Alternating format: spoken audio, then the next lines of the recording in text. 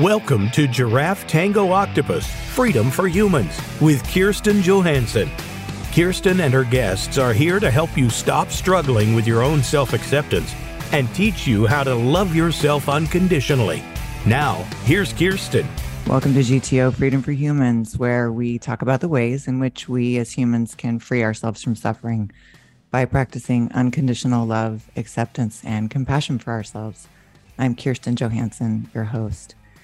And oof, boy, have I had lots of opportunities to practice. I am a walker of my talk. That is how I function in the world. And it's something that's incredibly important, not just to me personally, but in terms of all of the things that I do professionally to try to support other people in their challenges. So I want to talk to you about a couple of the challenges that I am practicing on right now, because I do really believe that when we are faced with something that is difficult and painful and unpleasant and something that we want to turn away from and say, no, please, no, that really it is arriving in our lives for a reason. And it's a wonderful opportunity to practice, because when things are going well, things are going well, and we don't always need to dig deep for our skills. And sometimes our practices become a little lighter because we're sailing along, and those times are wonderful. I think, we need those times where the trap, I would call it, the trap for me, and I think for many of us, is thinking that that's what it's supposed to be. That's what it's supposed to be, this easy, non-painful, non-challenging sailing along. And we go through the world sort of longing for this ease. And when we don't have it, we think that something is wrong and we rail against it. I certainly used to do that. And it really kept me in a place of unhappiness. And I heard an expression on, I watch some silly shows. That's part of my anesthesia behavior, that unless it goes overboard, doesn't typically harm me, because I know what I'm doing and I know why I'm doing it. But one of the people, I won't say characters because it is a reality show, one of the people on that show just made a quick comment. She said, "Keep your head where your feet are."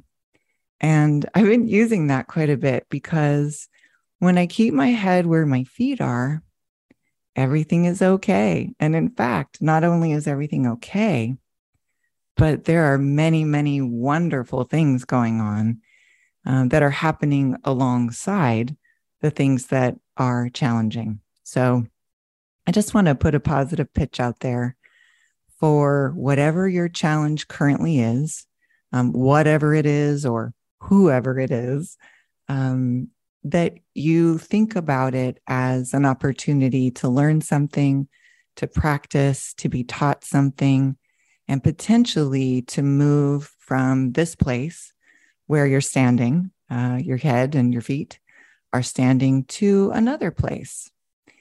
And in that vein, I wanted to introduce something that I've been using for the last couple of years in order to, it's an analogy and a visualization, and it's helped me quite a bit to settle in to a challenge, particularly one that is longer term. And I just call it a tunnel. And when I think about my tunnels, I do think about a particular place in the world. I've been fortunate enough to travel to some beautiful, magical places in this world. I'm sitting in one of them right now. I'm sitting in magical Malta, which is just, I was emailing back and forth with somebody who may be a client or maybe will just connect over email, and I can offer some support that way. But in any case, he said, "Wow, you're in paradise." And I said, "Yes, this is a crumbly old paradise that I'm in, with all of these just old buildings and history, and this desire to hang on to the history, and, the beauty of the sea and the beauty of the sky here is really something special." And so I am in one of those magical places. One of the other places that I've been, I do want to mention a couple of them that I'm not going to talk about today. The temples in Siem Reap, which is in Cambodia, Angkor Wat being the most famous of those temples. But the temples in Cambodia are truly magnificent. And the Buddha caves in Sri Lanka were life-changing for me, I would say, in their specialness. So those are a couple of places that I've been that are just unbelievable. But the place that I'm thinking of for the tunnels is Rio de Janeiro. I haven't been there in a long time. It was one of the first really big trips that I took with a partner that I had that was a really excellent travel companion. So we went to quite a few places together that were really wonderful. We, for the most part, had a wonderful time every place we went. There are a couple in there that maybe I would say not so much on my list, but for the most part, just wonderful experiences. And one of those was in Rio. And if you've seen photos of Rio or if you've been to Rio, you will know that it's on the ocean, and it's also in the mountains. It's a really, really special place. And in order to get around anywhere in Rio, you have to navigate some pretty big tunnels, and they have bored, pardon me, right through the mountains so that you can get from point A to point B. And they're long and they're dark. And if you are someone like me who thinks about the things that are happening while they're happening, when I'm in a tunnel, sometimes I'm quite aware of the sheer amount of pressure all the way around me. I'm in this kind of tiny tube, and all around me is this massive mountain of rock and earth and trees and all the things, right, that are present on this earth. And, us little humans, we want to get from this place to that place. And if we don't take the tunnel, either we can't get there because there's literally no other way to get there, or we have to take a tremendously long way around. And maybe we'll get there, but maybe we won't. Maybe on this long, circuitous way around, we'll lose our way. And so in the last several years, as I have been navigating one challenge after another with a completely different view of what I'm doing and a completely different relationship with myself, it sometimes is just really important for me to acknowledge to myself, okay, you're in a tunnel. And here's the thing about a tunnel for me. I don't want to make a U-turn. Well, okay. Sometimes, yes, I do want to make a U-turn, but I don't. I've done it in the past, and here's what happens. And I'm going to explain that to you. I'll give you an example of doing it in the past and what that yielded me. But the thing is if you need to get through that tunnel to get from point A to point B, and you make a U-turn, first of all, it can be dangerous because you're in the tunnel. But let's say you can pull it off and you can get into the flow of traffic going the other way, and you zip back out and you come into daylight and the sun hits you and you feel a moment of relief. Oh, man. Oh, I'm glad I'm out of that tunnel. Well, there it still is. And if you don't want to get to point B anymore, if you think, well, maybe point B wasn't for me, cool, great. In my case, I often do want to get to point B. And so making a U-turn doesn't necessarily get you anywhere other than having to go through this tunnel in its entirety at another point in life, even though you were maybe halfway through. So that's the thing for me about a tunnel, is that, yes, it is dark and it can seem long and it can seem like it's never going to end, but it's a tunnel. And so it will end, and there will be light at the other end. So I am going to talk to you in the latter half of the show about my journey with insomnia. And I am in the tunnel again. again. I am in the tunnel with the insomnia. And I don't want to revisit this tunnel. I would prefer not to, actually. And so my goal is to stay in that tunnel and to navigate it with all of the tools that I'm currently using and to get to the other end. And what lies at the other end, I'm not sure, but I'm quite hopeful that it will not be the brand of insomnia that I've been living with since I was a teenager. And I know that many of us, particularly with the rise in anxiousness, I'll say anxiety. Sometimes anxiety is a diagnosis. And so, maybe it's a diagnosis for you, but maybe it's just something that you feel and that you deal with and that's uncomfortable and that disrupts your sleep along with a lot of other things. That's certainly been the case for me. So with that and the collective trauma that we've all been through, that we continue to go through, really, the pandemic is still with us. Some of us more than others. There are people who are absolutely unable to go out into public life due to health conditions that were either present prior to the pandemic or that have been visited upon them as a result of the pandemic and COVID, and with masks gone and their ability to, go out into regular life really hindered, they are still very much suffering some of the same traumas and restrictions that many of us experienced as we, if we're fortunate, are back in the world, and sort of look back on and say, ooh, boy, I'm glad that's over. I just want to acknowledge that it's not over for everyone. So I think a lot of people are probably having some sleep issues.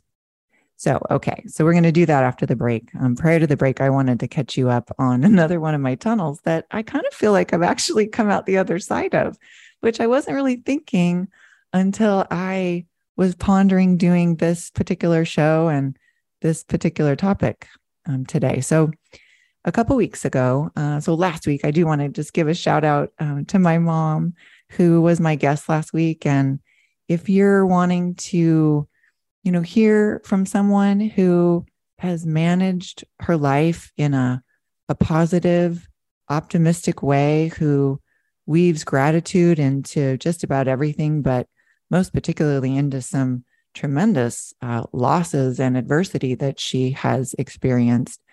My mom at 80 years old is a wonderful example. So you don't have to be 80. You don't even have to think you're going to be 80. I think there's a little something in that show for everybody. And it was a joy to do. It was a way to celebrate this wonderful milestone and her birthday. And it was a joy. So that was last week. The week prior, I did share with you a couple of things when I was talking with you about resentments and boundaries. And I mentioned that I was going through some struggles in my partnership with my intimate partner, and that I had been spinning in some resentments and that I needed to set a boundary that was it was concrete and somewhat difficult, but that I knew was the correct choice for me. So I set that boundary, and it was not that that boundary particularly was breached, but something did shift a bit as a result of only setting it. And I think that that's the magic of a boundary. Once you set it and you hold it and you just open yourself up to taking in whatever new information or even not new information is available to you, it can be quite eye-opening. So I had set that boundary, which was financial in nature, so quite concrete. It was something that really couldn't be breached unless I allowed it. And then, things continued in a similar vein as they have been. And so I'm just going to quickly summarize that. And that is to say, the person that I met and fell in love with and moved here to be with, but also I moved here because I wanted to move to Malta. So I do need to separate that. I moved here because I wanted to move to Malta, and I did meet someone wonderful who I wanted to have a partnership with, and it made the most sense for us to live together for a variety of reasons, and I felt fine about that. So that's what I did. And in June, when I moved here, things went well, and I had COVID, and so we were confronted with the challenge right away. But I was able to kind of see, this is kind of what happens when I'm sick, and it was ultimately the person that I met and fell in love with. And then things started to go badly for him in his work life, which is tied to his financial life. And I think it's tied to a variety of other things for him that I will not profess to know or understand. But as things began to change for him, August, so it wasn't very long after I moved here, he became quite unhappy. And I watched this and I experienced it, and it splashed onto me in a variety of ways. And so even though I'm somebody who understands self-love and self-acceptance and compassion for self, and I have some experience with detachment and boundaries and working through resentments and all the things that we talk about, it doesn't mean that I am not impacted in a way that is harmful to me over time. When somebody else's unhappiness and negativity about their life and the world, and even me, to be honest, splashes onto me very routinely. And so the person that I knew originally, or that I saw, and yeah, this is interesting, right? Because when someone's new to us, it can take quite some time for us to really know and understand who they are in a variety of circumstances. So adversity is quite telling. So anyway, in August, he really became quite unhappy and has pretty much stayed that way. I see glimmers. Not so much lately. It's been pretty rough lately. But over the course of that time, from last August until now, and some of that time I wasn't here.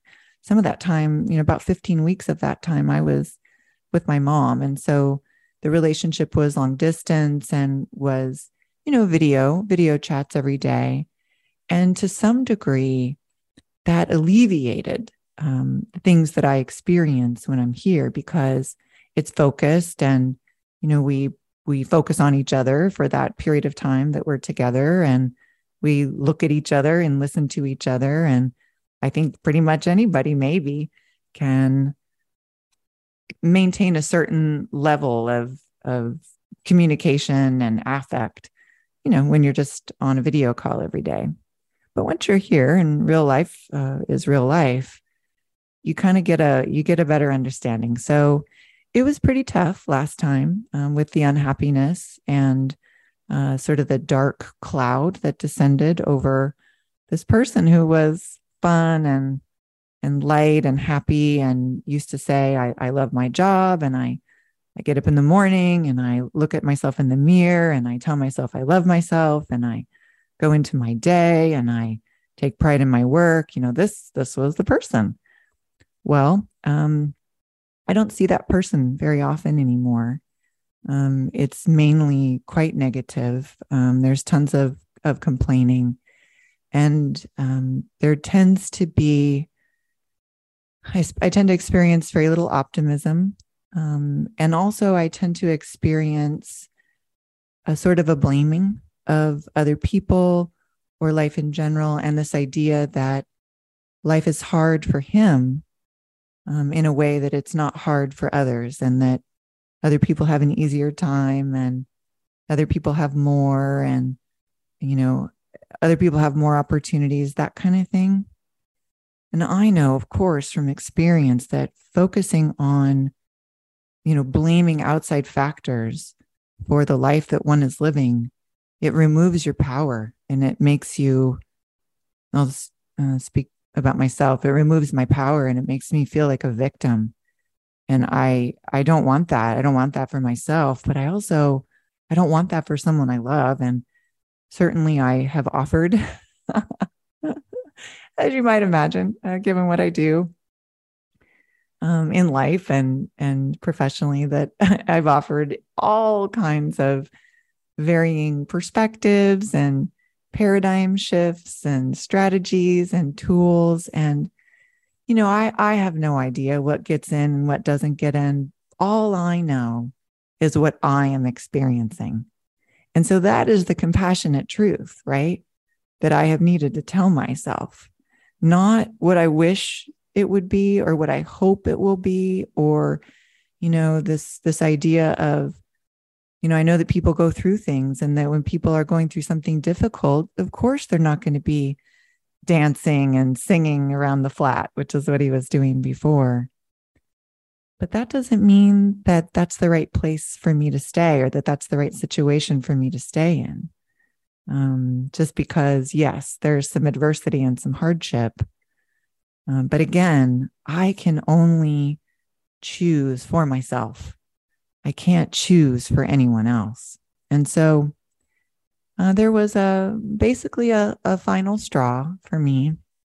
And I had gone to visit him at his job. They were having an opening party for the restaurant that he manages. And, I understand that he's unhappy at this particular job.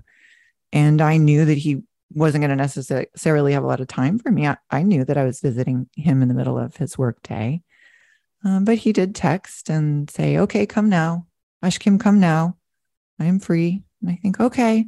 And really, I just wanted to go to be supportive, because I'm still me. I still have love to give and compassion to give when I am filling myself up in those ways. And so I wanted to just offer some support and a friendly face and a hug, and see what he's been working on and meet some of the people that he works with, etc. And the way that he behaved while I was there, and the way that he treated me while I was there, was beyond the pale. It was a bridge too far. And I don't think it had anything to do with me particularly. So that's the other thing I want to reiterate here. We talk about it a lot, but the way that somebody else behaves and the way that somebody else treats you often doesn't have anything to do with you. It has to do with them. It doesn't mean it doesn't hurt you. It doesn't mean that it's not offensive. It doesn't mean that it's not damaging or harmful, which all those things occurred in this span of, I don't know, maybe 45 minutes or something. So anyway, in that span of 45 minutes, I thought, okay, I think this is it. And I walked away from it, and I knew, just waiting for the bolt to arrive, that this was it. And so, I got home and I cried and grieved. And I know to do that in a way that allows it to come full force. And I have the opportunity to do that. I was here by myself. There was no reason for me not to allow it. And so I let it really wash through me and over me. And I cried and cried and cried and cried, and had a conversation with myself that had nothing to do with regret, nothing to do with, well, how did I get here? Or why am I having to make this? It had nothing to do with any of that. It just had to do with grief and sadness and truth, telling myself the truth, the compassionate truth about my situation, and the compassionate truth that it was no longer for me. And the thing that I'm super proud of is that I decided that I was going to end my relationship the day that I knew it was over. I wasn't ready the day before. I simply wasn't. And the day after, would have just been kicking the can down the road a little bit. I decided right then. And so after I had cried it out and had lots of conversation with myself, and had formulated a clear message about the end of the partnership, I wrote it down, and it was brief. We have a language barrier, so it was brief, and I translated it. to ensure that it was clear. And I printed it because I knew that I was going to need to sit down and lead with the message that was translated because of the experiences that I've had trying to communicate sensitive and difficult things when we don't speak the same primary language. And so that's what I did. And, it went how it went. It went how breakups often go. And I have no regrets and no questions about it being the right choice. And so I'm here. We're still living together. And, my hope and the way that I'm conducting myself is that we can be supportive and loving with each other while we are working through what is a difficult and painful time for both of us, where we both have logistics that are real and true and very different and that need to be figured out. And that's going okay. And, yesterday he was working, which is pretty common. He works early to late, and doesn't have a day off all that often. I went to Valletta and did all the things that I love. I went to an early showing of John Wick. I love John Wick. So this was chapter 4. And I'm not going to say anything about it other than thank you, John Wick. Thank you, John Wick. That's all I'm going to say. And then I went and got a brief reflexology massage on my feet. Often the stuff that's going on in my body and my spirit, it shows up in my feet. And so I went and got a reflexology massage. And then I had a wonderful lunch of sea bass out al fresco. Everything is al fresco here for the most part, because we're in the Mediterranean. So I had this wonderful al fresco lunch of local sea bass while I watched people. And then I sat on a bench and chatted with an older Maltese guy about all things Malta. And I had a couple of wonderful conversations with the same driver who took me to Valletta and picked me up and brought me here back to Nashar. And, when somebody asks me how I'm doing or what's going on, I tend to tell them. And I will say that when you do that, it can be amazing what happens. And so, I was able to tell somebody the truth about what was happening to me. And, it was a very empathic and supportive interaction. So even though, you maybe don't have a partner, maybe, or a person who you can talk to about things, it doesn't mean that there's nobody to talk to. It doesn't mean that there isn't somebody that you encounter in your day that asks you how you are and you tell them the truth and that they can't relate to you, or just say something supportive, which Ansar, who drove me, was able to do yesterday. So we're going to take a quick break. And then when we get back, I'm going to talk about the other tunnel. So I do want to say I've been in a tunnel with this partnership, and I've emerged from it. I'm back out in the light, and I didn't even realize it until I was in the light. And I'm in the insomnia tunnel still, and that's okay. And I'm going to talk to you about that when we get back. You're listening to Freedom for Humans, and we'll be right back. Are you tired of overeating, overspending, drinking too much, or being in relationships that drain you? Do you have invasive thoughts that make you feel bad about yourself and your life? Do you keep pushing yourself to the next goal only to find that it doesn't bring you happiness? You don't have to live this way. You can live a life of well-deserved freedom and happiness. Coach Kirsten Johansson is here to guide you. Book your free discovery session today at giraffetangooctopus.com.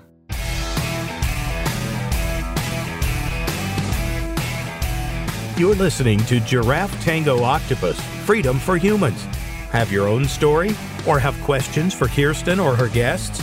Join us on the show at 866-472-5788.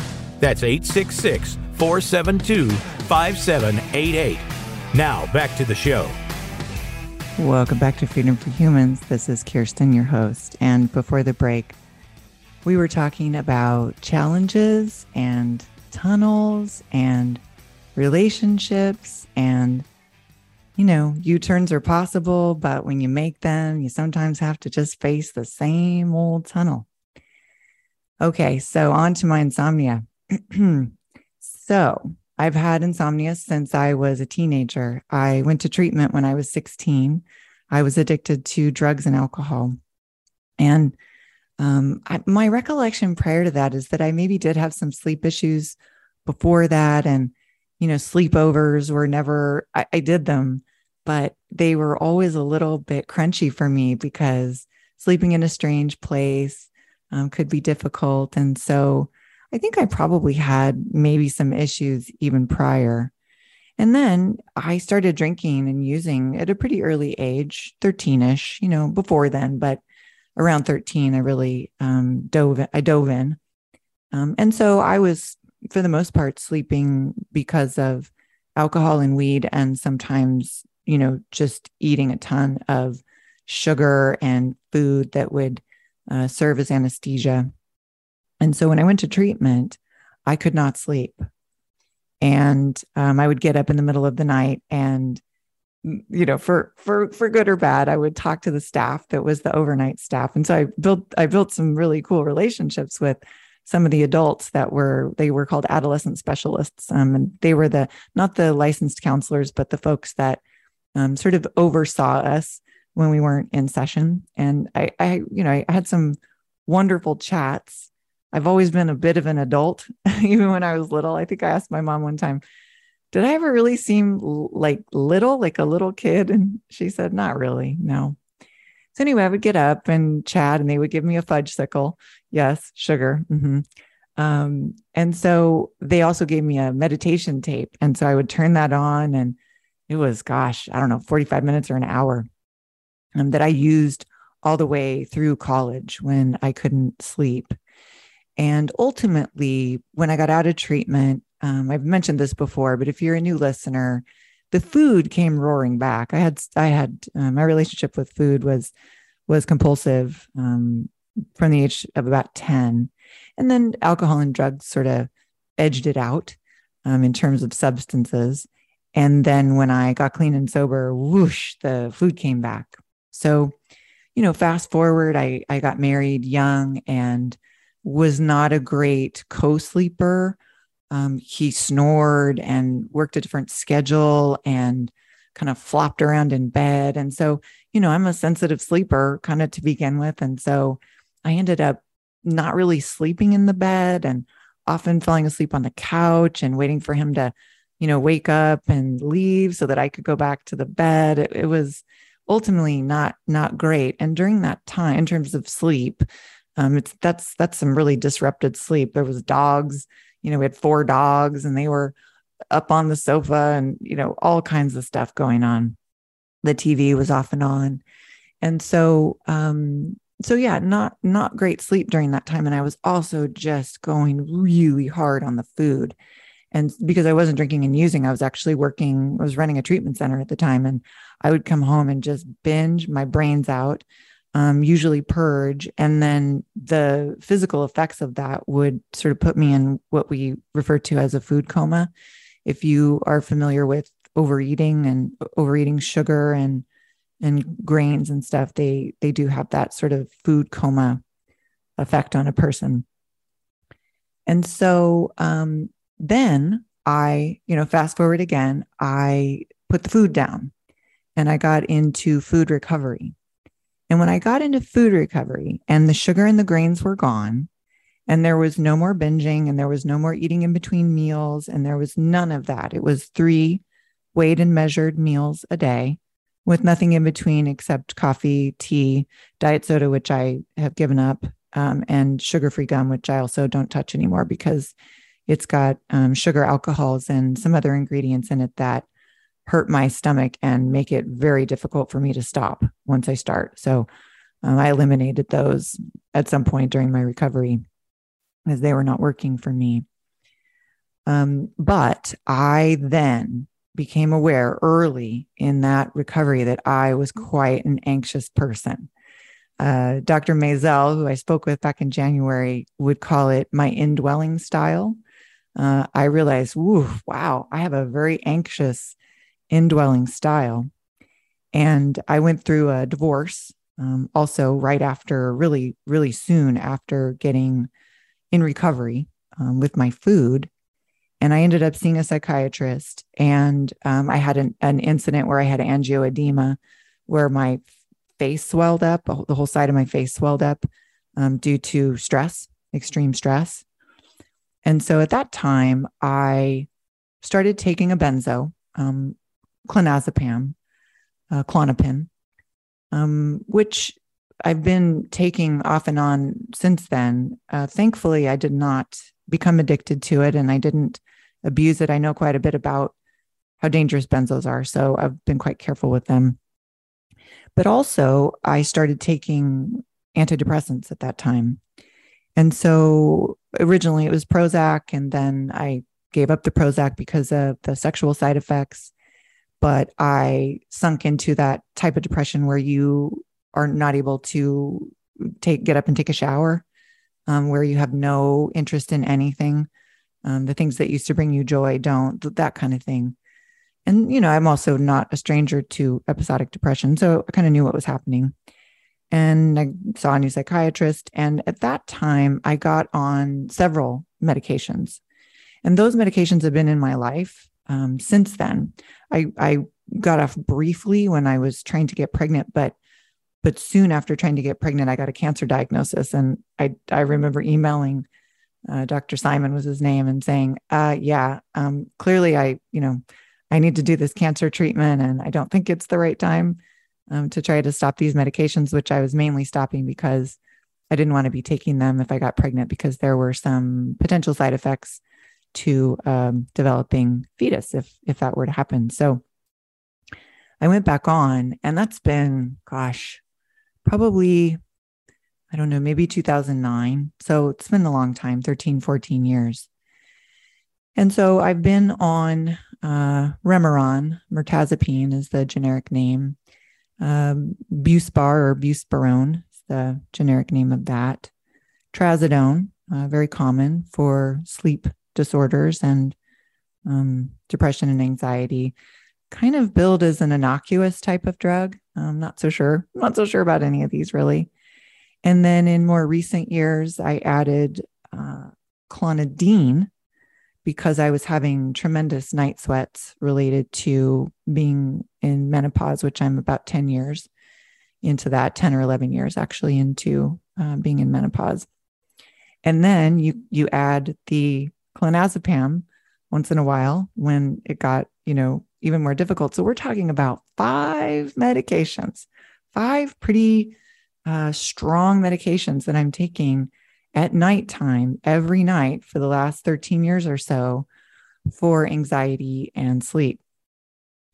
Well, I started to really question these diagnoses that either I had assigned to myself or were just assigned through going to seek pharmaceutical help. Frankly, I was going to seek pharmaceutical help for my problems, which was a facet of my personality. I was more of a magic bullet, searching for a switch to flip kind of person, because I just wanted the pain to go away or the suffering to go away. And, I've learned quite a lot about that reaching for something to mute the sensation of pain, whether that pain is physical or most particularly emotional, psychological, or spiritual, is sometimes is very necessary. And I'm in no way advocating for anybody to stop their medication without consulting with the person that prescribed it, nor am I in any way advocating that you not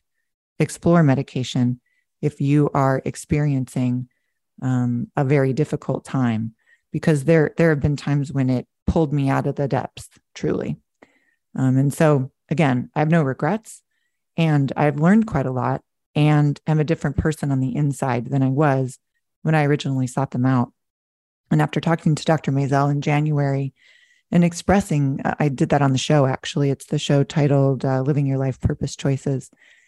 He has some pretty strong feelings and thoughts, and he's a retired psychiatrist. He doesn't practice as a psychiatrist anymore because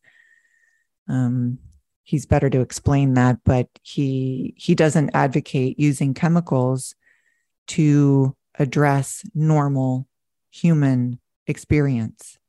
And so I just expressed that, I don't know, really kind of off the cuff. And he gave me some information and a website to visit. And I did some looking in terms of half-life and side effects and so forth. And so since then, I started, I think, mid-January, weaning myself. And I have weaned myself off of everything.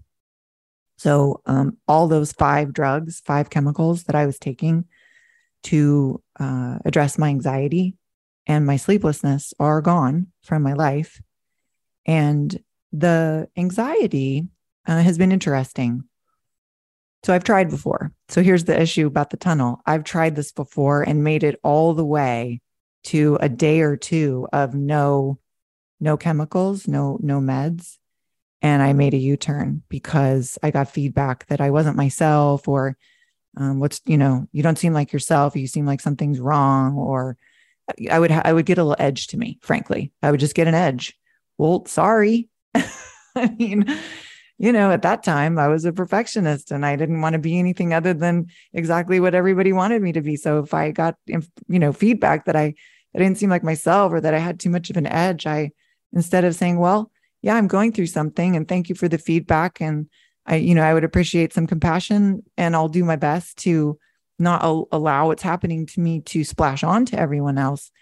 And I'm committed to this for my own self. I didn't have that. I didn't have it within me to do that, but I certainly do now. So I experienced almost immediately a sharper mind and a more creative mind. I was a little bit concerned, I guess, about, well, what's going to happen to my thinking? What's going to happen to my creativity? What's going to happen to all of that? That was not so much an issue for me. I was flooded. My body was flooded pretty routinely with an electric kind of anxiety that was very uncomfortable for me. One of the other things that Eric Maisel said in that conversation, because I talked to him about my morning doom, which is associated with basically a lifetime of anxious indwelling style. He kind of said, don't pay too much attention to that mood. That's just a mood. It's not really anything. Just get on with your day, get on with your purpose, get on with your choices.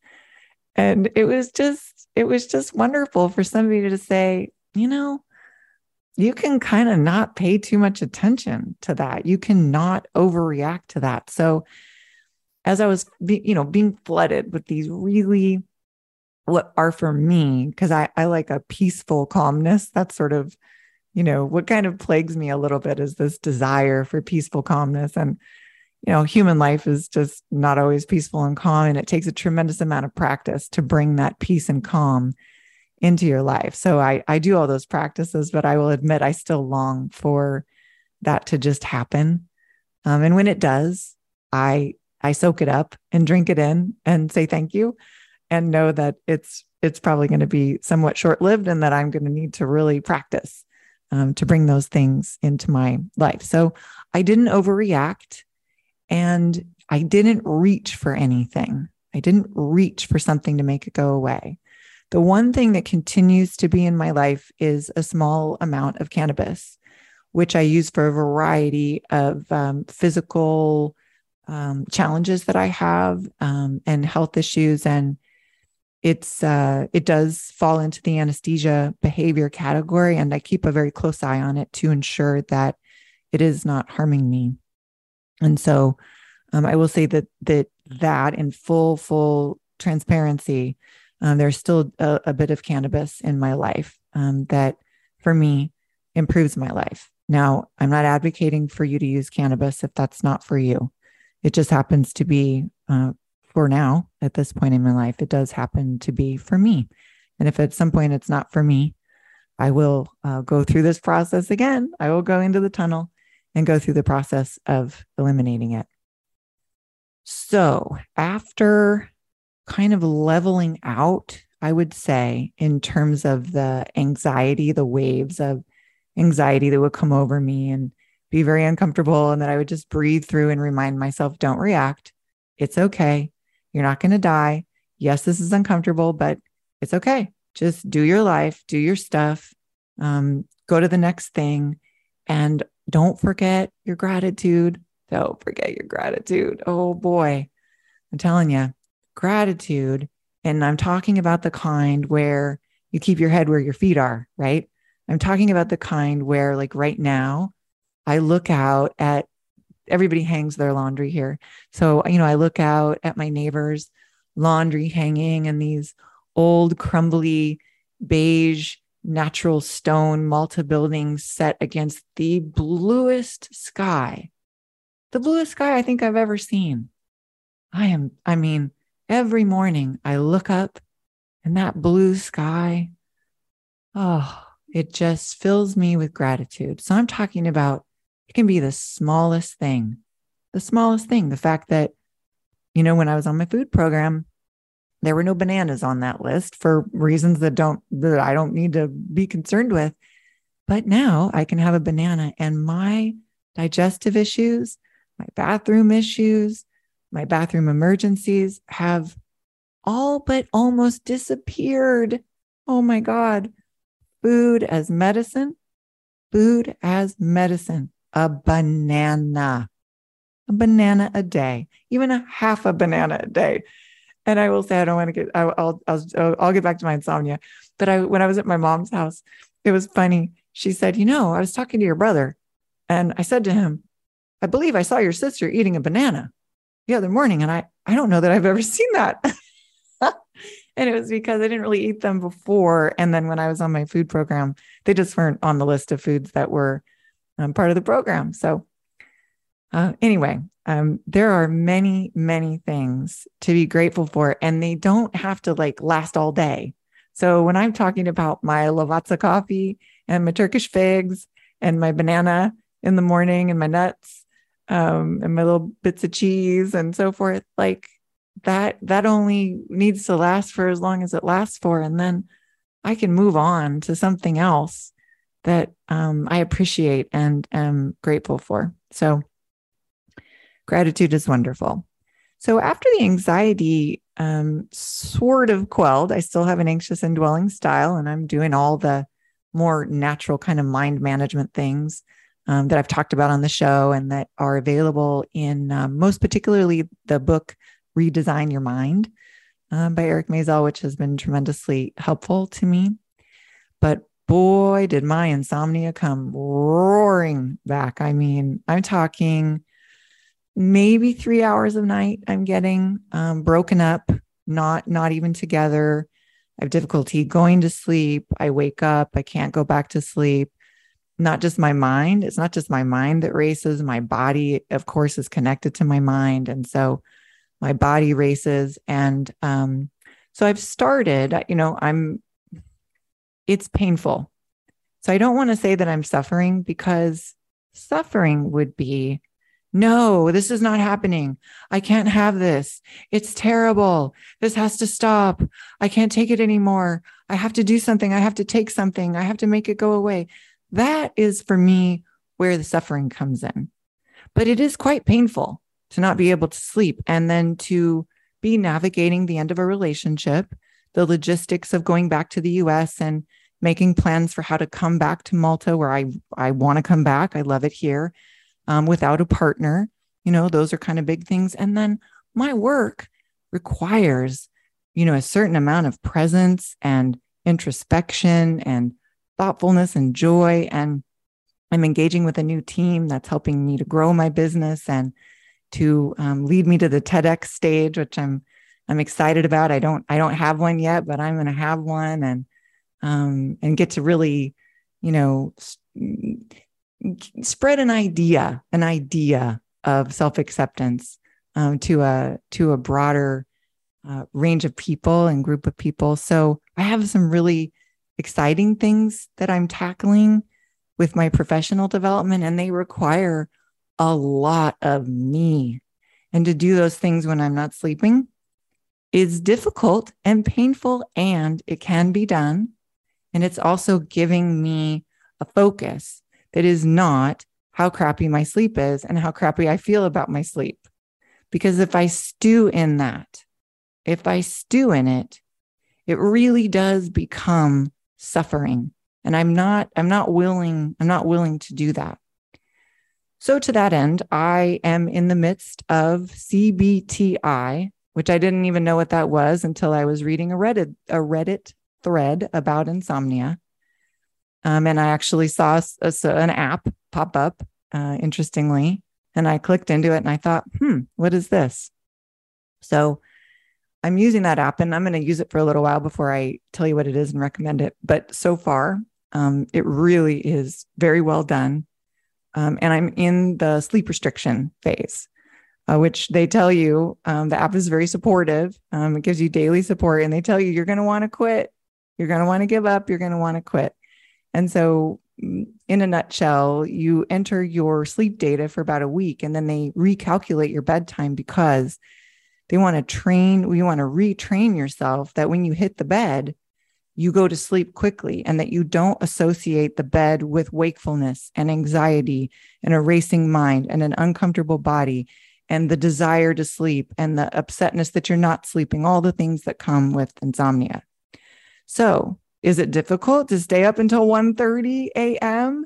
and still get out of bed at 7, along with the wakefulness that I experience in between?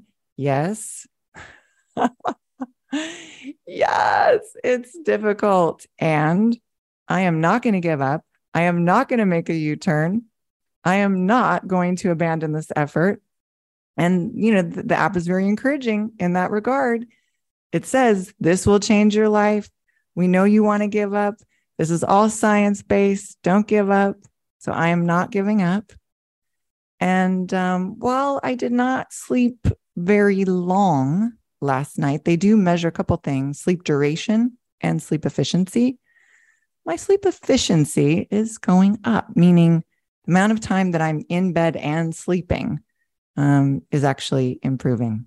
So I will keep you posted, and I will also share more about that app. I want to kind of have a little bit more experience with it before I do that. And I want to thank you for listening. And I hope that you've heard something today that is helpful to you. You can find me at giraffetangooctopus.com and across social media at GTO Coaching. Drop me a line. Love yourself, free yourself, be yourself, and dance your own tango. Thanks for listening to today's episode. We hope we have helped you learn to love yourself unconditionally and accept and celebrate everything that makes you, you. Tune in next Wednesday for another episode, and in the meantime, dance your own tango.